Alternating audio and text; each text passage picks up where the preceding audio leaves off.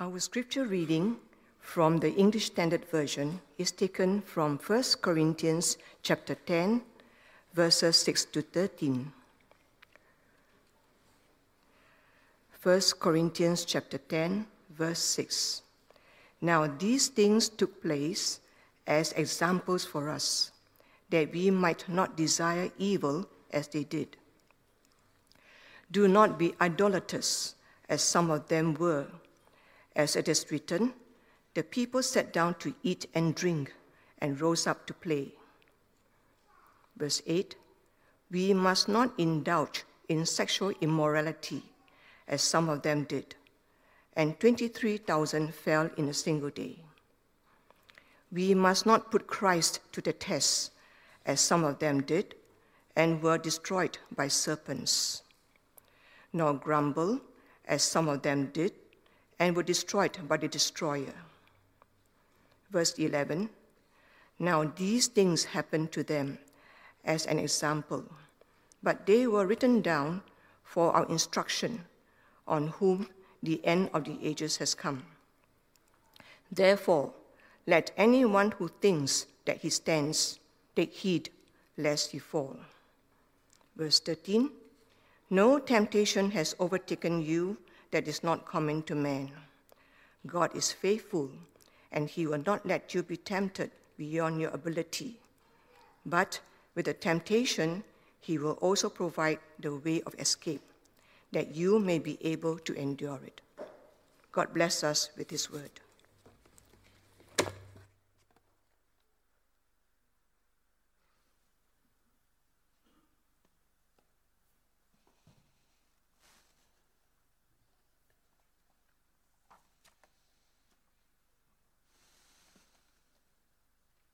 When I was in college, my best friend Kevin decided that he wanted to marry Michelle, also a friend of mine.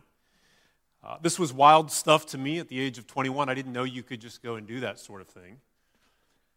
But I accompanied him to the jeweler in our hometown. It was a small store. We walked in, and he asked to see some diamonds. And I remember what the clerk there in the jewelry store did. He pulled out a roll. It was a velvet cloth, and he unrolled it across the counter there. And then proceeded to pull out some diamonds, some small diamonds. That was all we could look at. That's all we could afford in those days. But I thought it was amazing. These really small diamonds in the light and the backdrop of that dark cloth really sparkled. While we were there looking at these diamonds, and he was thinking about what kind of a ring he wanted to buy to get engaged, a woman came into the store wearing a very large ring. And she pulled it off and interrupted us and thrust it to the clerk and said, "Is this real?" The clerk took it and put it on the dark cloth and pulled out a magnifying glass and looked at it and then handed it back to the woman and said, "I'm sorry, ma'am, it's cubic zirconia. Cheap diamond alternative." Well, she snatched it and marched out of the store. There's some sort of backstory there that's sad, I'm sure.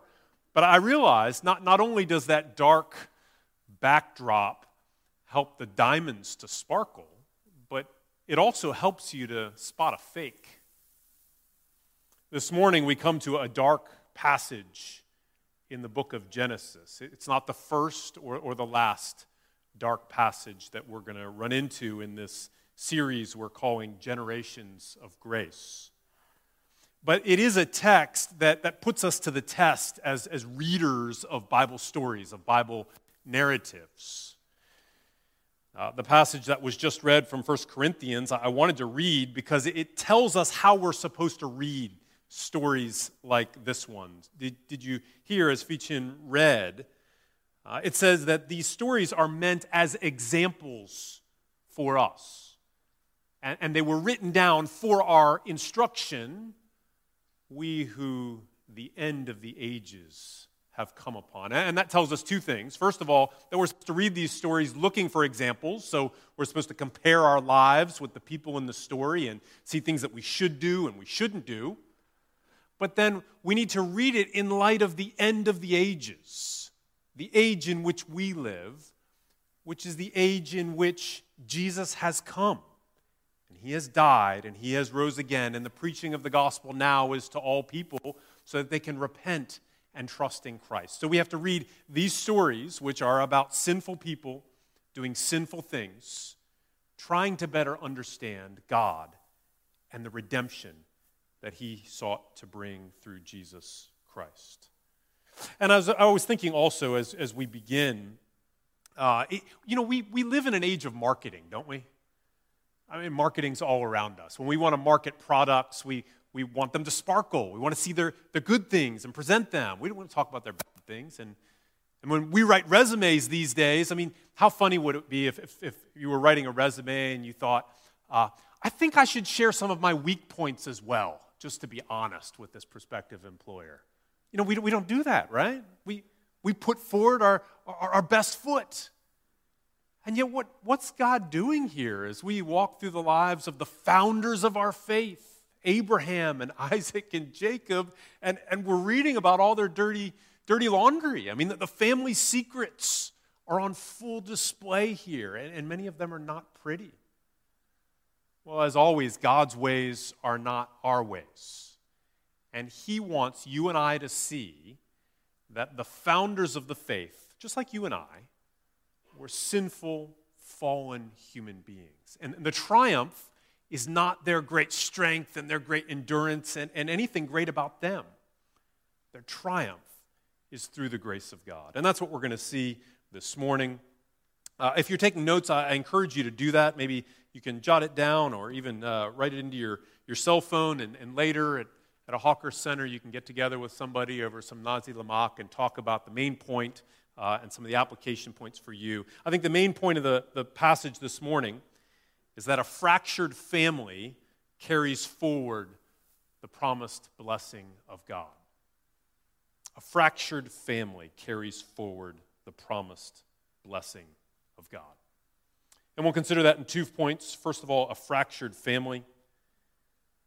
A fractured family, and then secondly, carrying the blessing. It's my prayer that we'll all leave this morning with a better sense of how God wants to work in and through this fractured family. So let's dive into the text. I'm picking it up in the last couple verses of chapter 26.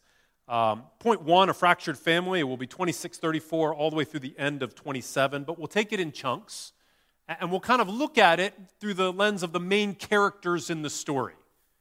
So in a fractured family, the first person we're going to meet here is an inattentive father.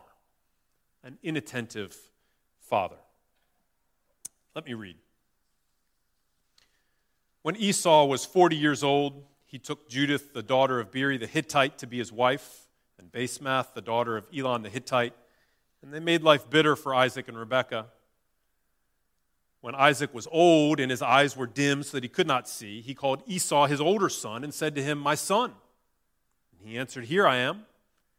He said, "Behold, I am old. I do not know the day of my death. Now then, take your weapons, your quiver, and your bow, and go out to the field and hunt game for me. And prepare for me delicious food such as I love, and bring it to me so that I may eat, that my soul may bless you before I die." In many ways, we feel like we just met Isaac. 2 chapters earlier, he married Rebekah at the age of 40. She got pregnant with twins, and remember, these boys didn't wait until they were teenagers to start fighting with each other. They were even in the womb jostling with each other, so that she prayed to God and asked, "What is happening to me?" In chapter 25-23, God gave her a prophecy about these 2 sons.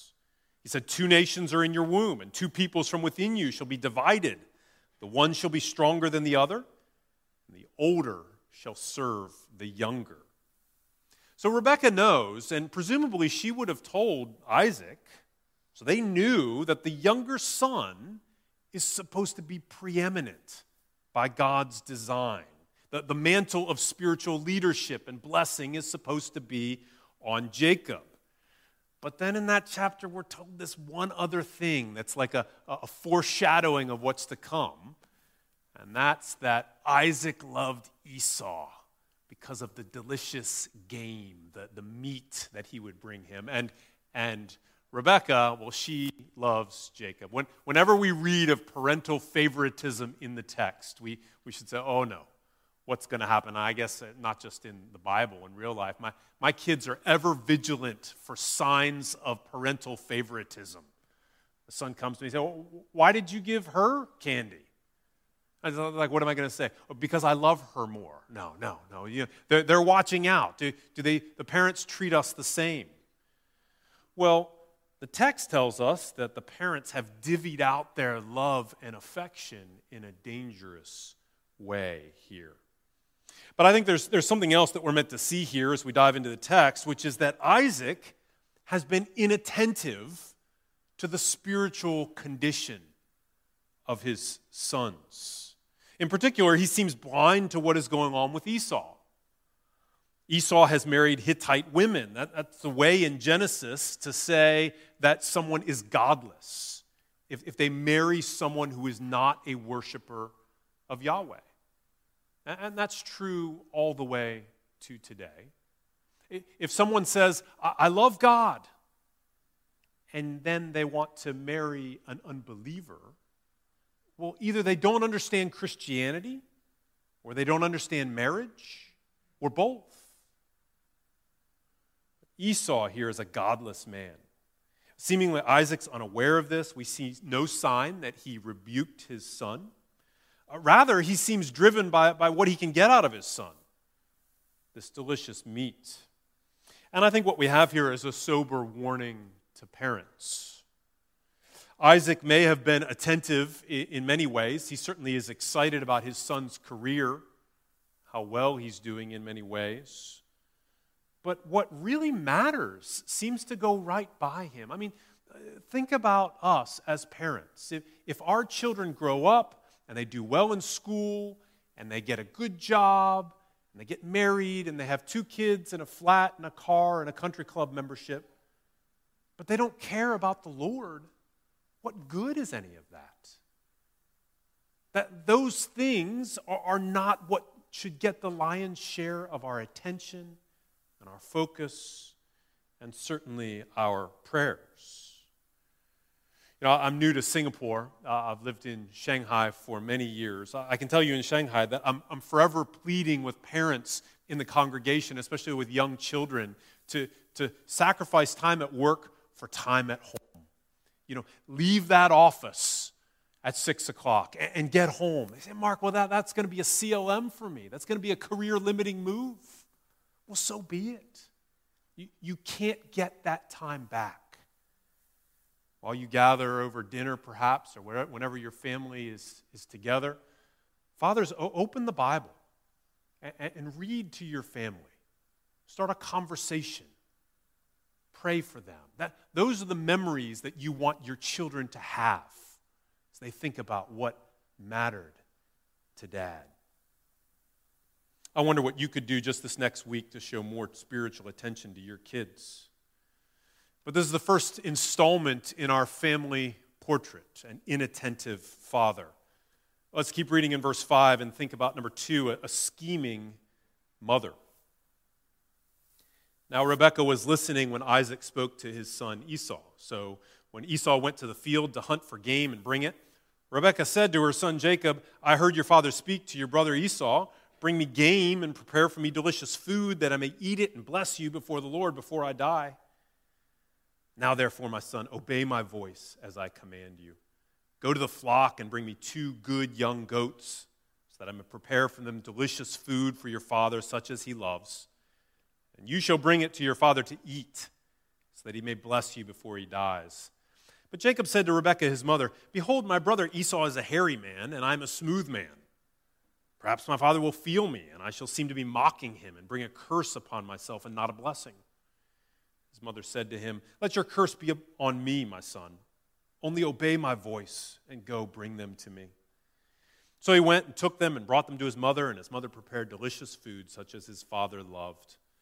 Then Rebekah took the best garments of Esau, her older son, which were with her in the house, and put them on Jacob, her younger son. And the skins of the young goats she put on his hands and on the smooth part of his neck, And she put the delicious food and the bread which she had prepared into the hands of her son, Jacob. I wonder what you think about Rebekah here. There is some debate among commentators. Some lean on that earlier prophecy we talked about to say that Rebekah's doing what she has to do to overcome Isaac's blindness. And to some degree, I think we can understand that. But I think it would be better to read the text in its natural way, which is to say that the ends don't justify the means. Rebekah may have the right goal in some ways, but she goes about it in the wrong way. Her words there are especially frightening as her son expresses fear in doing this thing, and she says, "Let your curse be upon me, my son." When we hear about curse in the book of Genesis, it harkens back to the Garden of Eden and the curse of God against human sin. I think all of us should be chastened to remember here that we should not listen to any authority that is telling us to disobey God. Christians generally are obedient people because we understand that all authority belongs to God and that God delegates that authority rightfully to parents and to governments and to teachers. So we're obedient people, but there are limits to obedience. Jacob here should have told his mom that he can't go along with this plan. Children, if you're here, you need to understand that God actually holds you responsible to disobey your parents if they are telling you to disobey God. But the aspect of Rebekah here that is sadly most relatable, I think, to you and I, is our tendency to take matters into our own hands rather than to trust God. Rebekah could see that her husband was making an error. She should have prayed instead of plotted. I'm not saying that we should go through life in a lazy way. When you can do something good or right or appropriate, by all means do that. But when you're in a situation where you've done what you can and should do, and that still hasn't solved the problem, you should go and pray and trust God with it and let it be. Parents, we certainly have to do that with our children. We hope as we raise them to impart good things to them and to teach them the gospel, certainly in the scriptures. But at the end of the day, we can't make them follow God. We are going to have to hit our knees and pray for them and wait for the fire of God to fall upon their hearts. Married folk, we need to do this with problems in our marriage, struggles that we have with our spouse. We should not manipulate or scheme. We should pray. Single people need to do this with faithfulness in the stage of life that God has you right now. Church leaders need to do this with hope that they hope for change that they want to see in their congregation. You understand what I'm saying? We regularly reach these points in life where we've done what we can do. Let go of anxiety. Don't scheme. Don't manipulate circumstances. Do the next right thing. Trust God and pray. So we have an inattentive father. We have a scheming mother. As we keep going in the text, number 3, we have a lying son. So he went into his father and said, "My father." He said, "Here I am." "Who are you, my son?" Jacob said to his father, "I am Esau, your firstborn. I have done as you told me. Now sit up and eat of my game, that your soul may bless me." But Isaac said to his son, "How is it that you have found it so quickly, my son?" He answered, "Because the Lord your God granted me success." Then Isaac said to Jacob, "Please come near, that I may feel you, my son, to know whether you are really my son Esau or not." So Jacob went near to Isaac his father, who felt him and said, "The voice is Jacob's voice, but the hands are the hands of Esau." And he didn't recognize him because his hands were hairy like his brother Esau's hands. So he blessed him. He said, "Are you really my son Esau?" He answered, "I am." Then he said, "Bring it near to me, that I may eat of my son's game and bless you." So he brought it near to him, and he ate. He brought him wine, and he drank. Then his father Isaac said to him, "Come near and kiss me, my son." So he came near and kissed him. And Isaac smelled the smell of his garments and blessed him and said, "See, the smell of my son is as the smell of a field that the Lord has blessed." May God give you of the dew of heaven and of the fatness of the earth and plenty of grain and wine. Let people serve you and nations bow down to you. Be Lord over your brothers, and may your mother's sons bow down to you. Cursed be everyone who curses you, and blessed be everyone who blesses you. It's quite a performance by Jacob, don't you think? I mean, he really carries out the instructions to a T, pulls it off, and it works. But I want us to think about what it costs. Because 4 times in this text, Jacob has to lie directly to his father. Did you notice that? First in verse 19, Jacob said to his father, I am Esau, your firstborn. It's lie number 1. I have done as you have told me. It's lie number 2. Now sit up and eat of my game that your soul may bless me. Then in verse 20, lie number 3, but Isaac said to his son, how is it that you found it so quickly, my son? He answered, because the Lord your God granted me success. And then 4th down in verse 24, you really my son Esau? I am. You know, the third one isn't just a lie, it's a blasphemous lie. He calls Yahweh as a witness to something that never happened. And after the 4th, he has to come and betray his father and his brother with a kiss. You know, speaking the truth is at the heart of godliness, isn't it? Because God never lies. It's the heart of all we believe. If God lies, then we are wasting our time here this morning. I don't know anything truly and finally to share with you. But God doesn't lie. And all that he says in the scriptures, all that he says in the gospel. And that's why God holds to such a high standard those who would be his followers in this regard. Proverbs 12:22, lying lips are an abomination to the Lord, but those who act faithfully are his delight. This means that we shouldn't lie on our taxes. We shouldn't lie on our resumes. We shouldn't lie on our test papers. We should not lie by embellishing stories or exaggerating our accomplishments. We shouldn't lie by promising to do something and then not following through. Pastors who stand up to speak God's word must not change it, must not manipulate it, must not mislead people. Speaking the truth is one of the clearest ways that you and I can testify to the fact that we follow one who always speaks the truth. So how's the family doing so far? An inattentive father, a scheming mother, a lying son. It gets worse. Let's consider 4th, a blame-shifting brother. Pick up the story in verse 30. As soon as Isaac had finished blessing Jacob, when Jacob had scarcely gone out from the presence of Isaac his father, Esau his brother came in from his hunting. He also prepared delicious food and brought it to his father. And he said to his father, let my father arise and eat of his son's game, that you may bless me. His father Isaac said to him, who are you? He answered, I'm your son, your firstborn, Esau.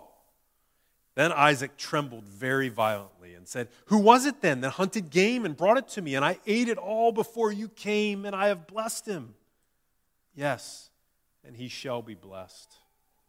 As soon as Esau heard the words of his father, he cried out with an exceedingly great and bitter cry and said to his father, bless me, even me also, O my father. But he said, your brother came deceitfully, and he has taken away your blessing. Esau said, is he not rightly named Jacob? For he has cheated me these 2 times. He took away my birthright, and behold, now he has taken away my blessing. Then he said, have you not reserved a blessing for me? Isaac answered and said to Esau, behold, I have made him lord over you, and all his brothers I have given to him for servants. And with grain and wine I have sustained him. What then can I do for you, my son? Esau said to his father, have you but one blessing, my father? Bless me, even me also, O my father. And Esau lifted up his voice and wept. Then Isaac his father answered and said to him, behold, away from the fatness of the earth shall your dwelling be, and away from the dew of heaven on high. By your sword you shall live, and you shall serve your brother. But when you grow restless, you shall break his yoke from your neck. Oh, this is a heartbreaking text in so many ways, isn't it? You can feel the emotion for Isaac, for Esau. Verse 34 there, Esau cries out with an exceedingly great, bitter cry. And then he pleads with his father to no avail, and then he simply cries and weeps in the end. And to be sure, Esau is sinned against here, right? He's sinned against by his brother and by his mother.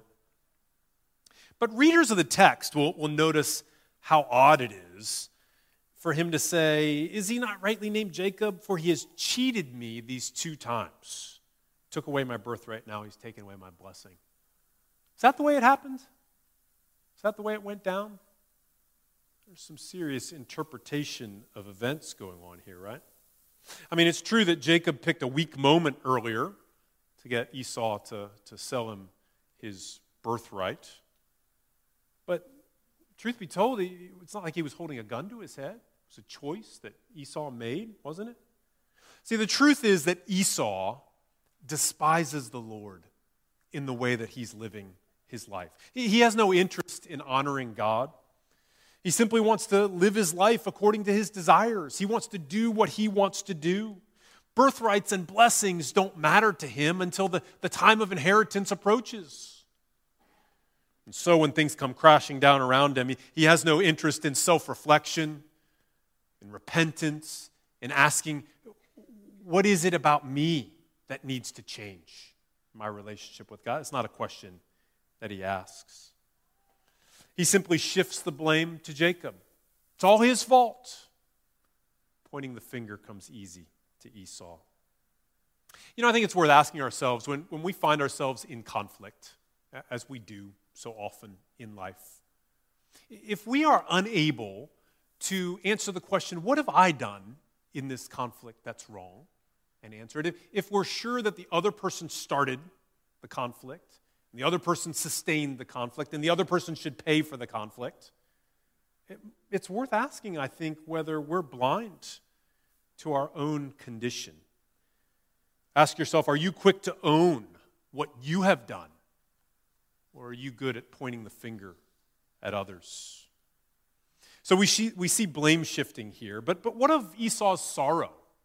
I mean, surely that signals something well. Maybe he's making a change here. Maybe he has a change of heart. Is that a good sign, his weeping? The Bible distinguishes worldly sorrow from godly sorrow. Important verse in 2 Corinthians 7. Godly sorrow brings repentance that leads to salvation and leaves no regret. But worldly sorrow brings death. I think what we see here with Esau is worldly sorrow. The question we should ask ourselves by way of application is, are you grieved by sin or just by the consequences of sin? Do you know the difference there? Does the sin itself grieve you when you do wrong? A relational offense against the God of the universe and the God that has been so gracious to you? Does the sin itself grieve you, or are you merely sad that you have to pay a price for your sin? Well, there we have it. An inattentive father, a scheming mother, a lying son, and a blame-shifting brother. That's the family portrait. The final paragraph, chapter 27 here, shows us the broken pieces of this very fractured family. Verse 41. Now Esau hated Jacob because of the blessing with which his father had blessed him. And Esau said to himself, the days of mourning for my father are approaching, then I will kill my brother Jacob. But the words of Esau, her older son, were told to Rebekah, so she sent and called Jacob, her younger son, and said to him, behold, your brother Esau comforts himself about you by planning to kill you. Now therefore, my son, obey my voice. Arise, flee to Laban, my brother in Haran. Stay with him a while until your brother's fury turns away, until your brother's anger turns away from you and he forgets what you have done to him. Then I will send and bring you from there. Why should I be bereft of you both in one day? Then Rebekah said to Isaac, I loathe my life because of the Hittite women. If Jacob marries one of the Hittite women like these, one of the women of the land, what good will my life be to me?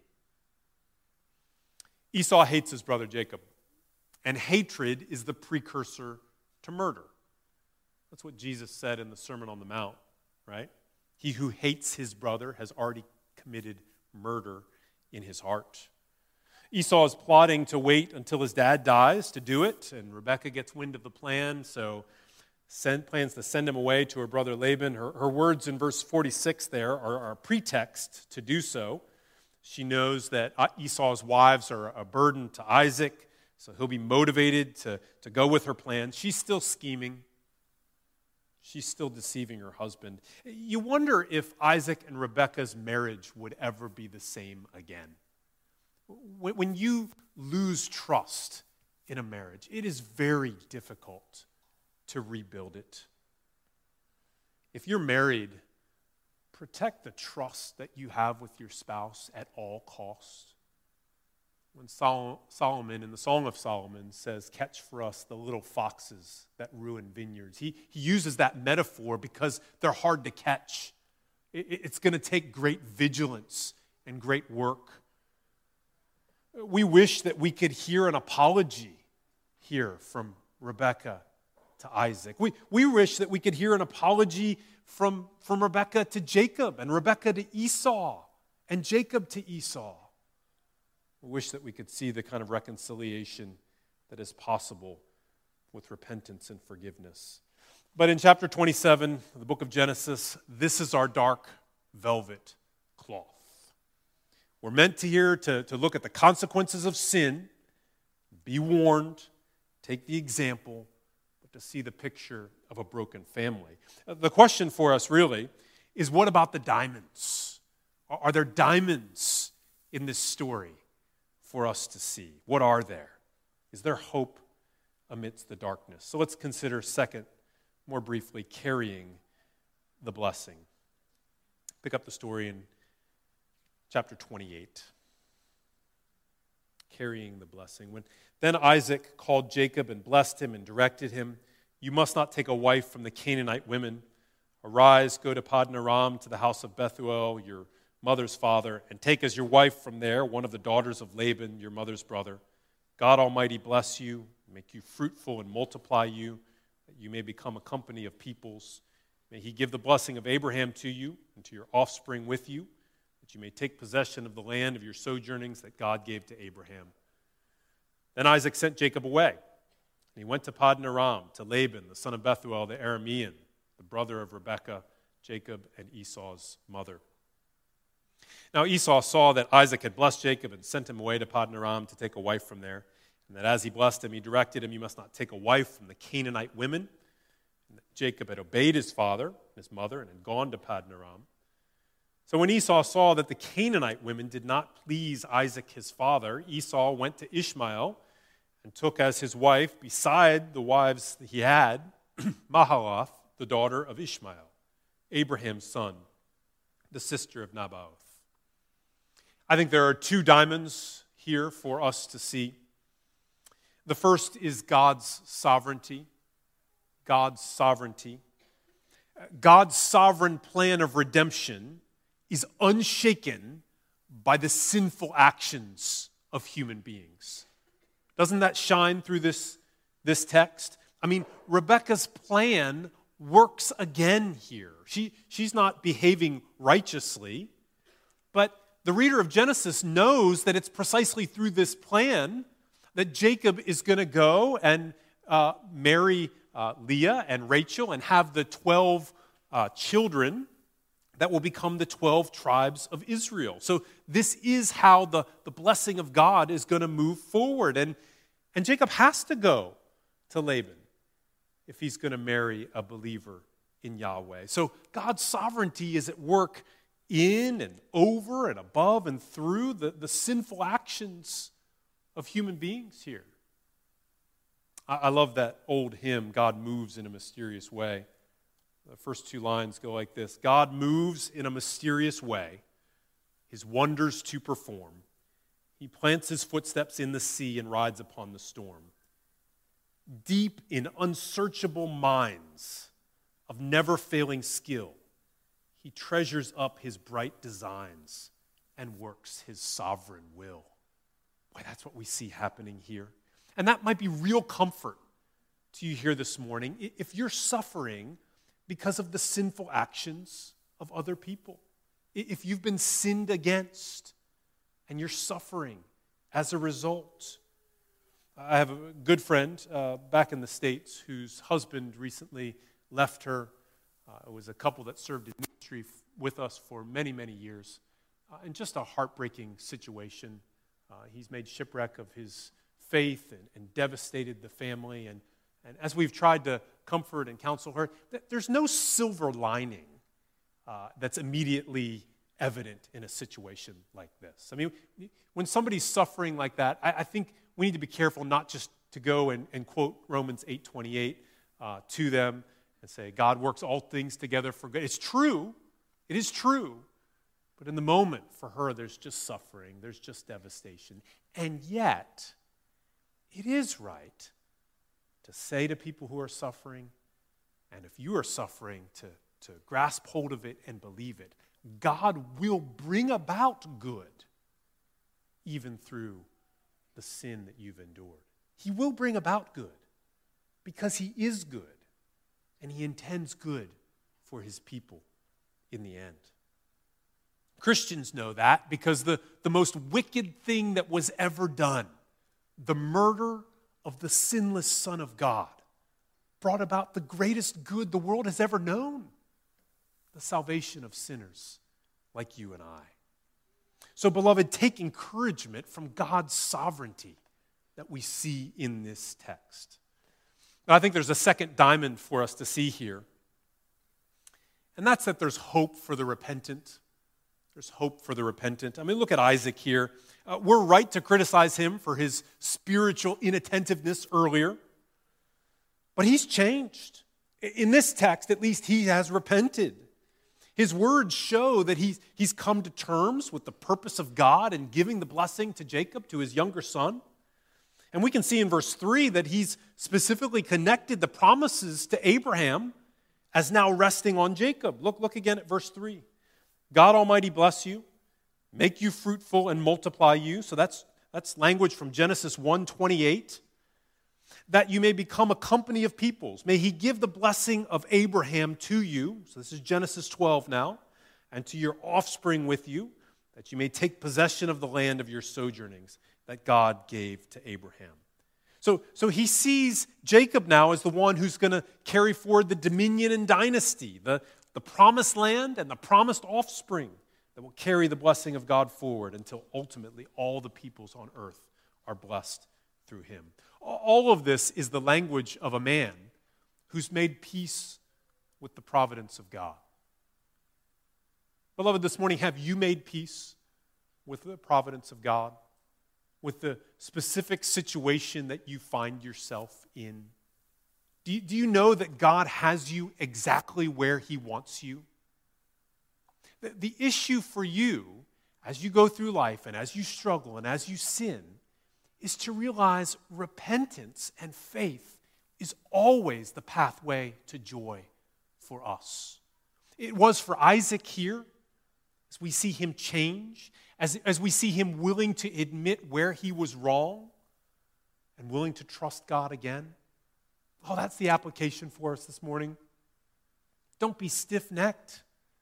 Don't hold out in that area of sin, justifying yourself to God and to people around you. When the Spirit comes to you and points out to you, shines a spotlight on that area of your life, that anger issue, that area of compromise in terms of biblical ethics, whatever it is, don't double down on your disobedience. Dig in your heels. Defend yourself. Rather, have a soft heart and say, yes, God, I was wrong. I repent. Take from this text the great hope that there is for all who are repentant. Esau stands in stark contrast to that, right? Do you see that picture of Esau that we're given right there at the end? I mean, he sees that his wives haven't been pleasing to his dad, and he's thinking about it, and he says, oh, it's got to be the line of Abraham. I'm supposed to be connected to the line of Abraham. I've been marrying the wrong people. Okay, so the reader of Genesis finds great irony in the fact that he would then choose a daughter of Ishmael, who was the fruit of Abraham and Sarah's attempt to manipulate and solve their situation not by faith but by their own efforts. Esau is before us here as a self-righteous person, a person who doesn't understand repentance and faith, who wants to do it on their own. Beloved, there is hope for the repentant. We know that in a more clear way than Isaac ever could, because Jesus Christ came into the world to save sinners. Sinners like you and I. When we find ourselves in the text of Genesis 27, have we been spiritually inattentive? Yes, we have. Have we schemed and not trusted? Yes. Have we lied? Oh, we've lied so many times. Have we shifted the blame? Yeah, we've done that too. When we see our sin, for us to run to the cross and understand that that is why the Son of God had to die, and he did die for sin. And we understand that the way is open to return to the Father and be reconciled to him through faith in his Son. Oh, we should do that. This text urges us to do that. We were here the other evening for Grandma P's wake, and we sang that song, Jesus paid it all to him I owe. Sin had left a crimson stain. He washed it white as snow. If you're here this morning and you've never trusted in Jesus, the question for you is, where else will you go with your sin? God has made a way of forgiveness for you if you'll simply believe in what Jesus did and trust in him. I pray that you would do that this morning. I'd love to talk to you more about it after the service. Brothers and sisters, for those of us who have trusted in Christ, does Satan come to you and accuse you again of your sin? Do you find yourself in the midst of sin hearing that accusing voice saying, you call yourself a Christian and then you act like this? Well, come back again and see the hope for the repentant here. Turn away from your sin. Experience the washing as white as snow that is available to you through faith. We began by thinking about the dark background that makes the diamonds sparkle. And we've spent our time studying how this fractured family carries forward the promised blessing of God. What about us, beloved? What about you and I and our fractured families, our inattentive fathers and scheming mothers and lying children and blame-shifting brothers? What about this family called the church? We aspire to let our light so shine so that others may see our good deeds and praise our Father in heaven. So often we fall short of that. But at the end of the day, what marks us out as believers and what marks us out as the church is not our perfection. It's our repentance. And so as we come to the Lord's table this morning, let's be repentant people who place all of our trust and all of our hope in Christ. Let's pray.